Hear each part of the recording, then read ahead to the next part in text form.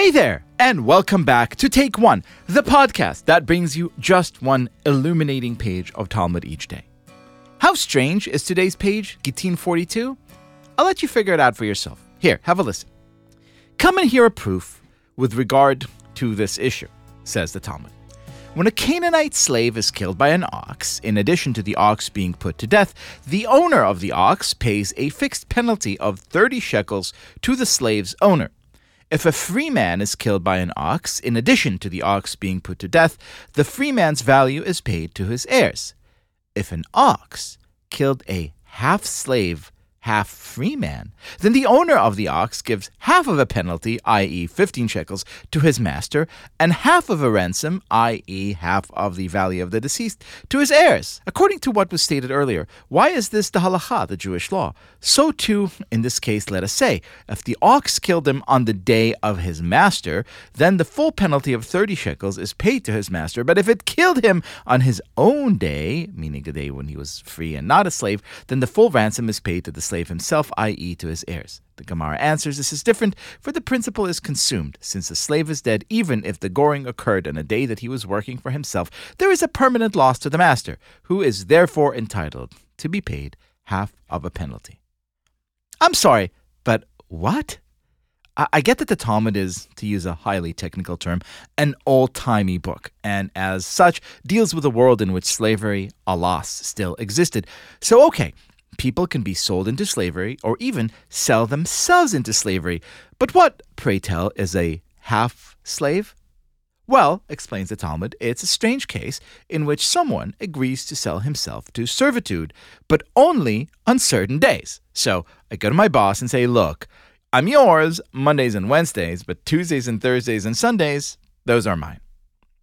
It's easy to dismiss this very weird discussion as just another one of those Talmudic intellectual tightrope walking what-ifs designed to sharpen our theoretical thinking but bearing very little relation to reality. But the idea of the half-slave is actually deeply profound, and it has resonance for each and every single one of us today. Why? For two reasons. First, it teaches us a lesson about the dangers of either or thinking. Only machines, children, or zealots think in binaries. Even when it comes to something as seemingly definite as servitude, the Talmud teaches us, there are still shades and gradations and layers and complications. We're not either slaves or we're free. We can be both. And in fact, we often are both. To take this idea metaphorically for a minute, everyone around us, I think, who has ever, say, had to rush a sick child to a doctor's appointment while juggling a work call, has probably felt that sinking liminal feeling.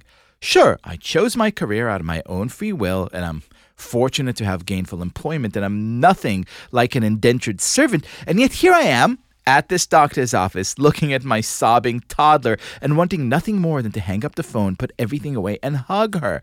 But there's this marketing call I can't miss, and a team catch-up that was scheduled weeks ago, and an email that just needs to be answered right away. With that in mind, feeling only half free isn't a bad bit of imagery. And there's a second, even bigger lesson here.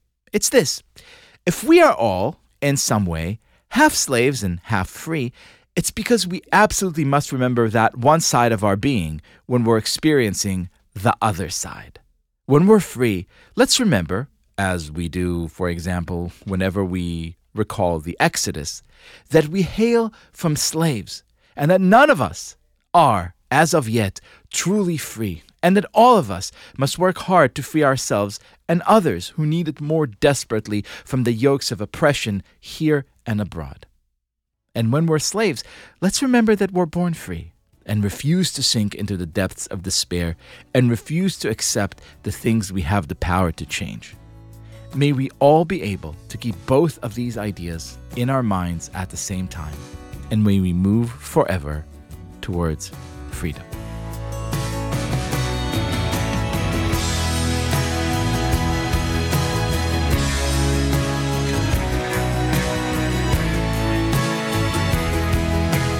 This has been Take One, If you enjoy the show, and I hope that you do, then you're going to enjoy our brand new Take One newsletter even more. Each week, you'll get an extra shot of Talmudic wisdom straight to your inbox. And for those who sign up before Tractate Gittin ends, we'll be raffling off some Take One swag. So make sure to subscribe at tabletm.ag/Take1 newsletter. As always, please go rate and review Take One on Apple Podcasts or whatever platform you use to listen to podcasts, and you could get your Take One t-shirts, mugs, and other amazing form of swag at tabletstudios.com.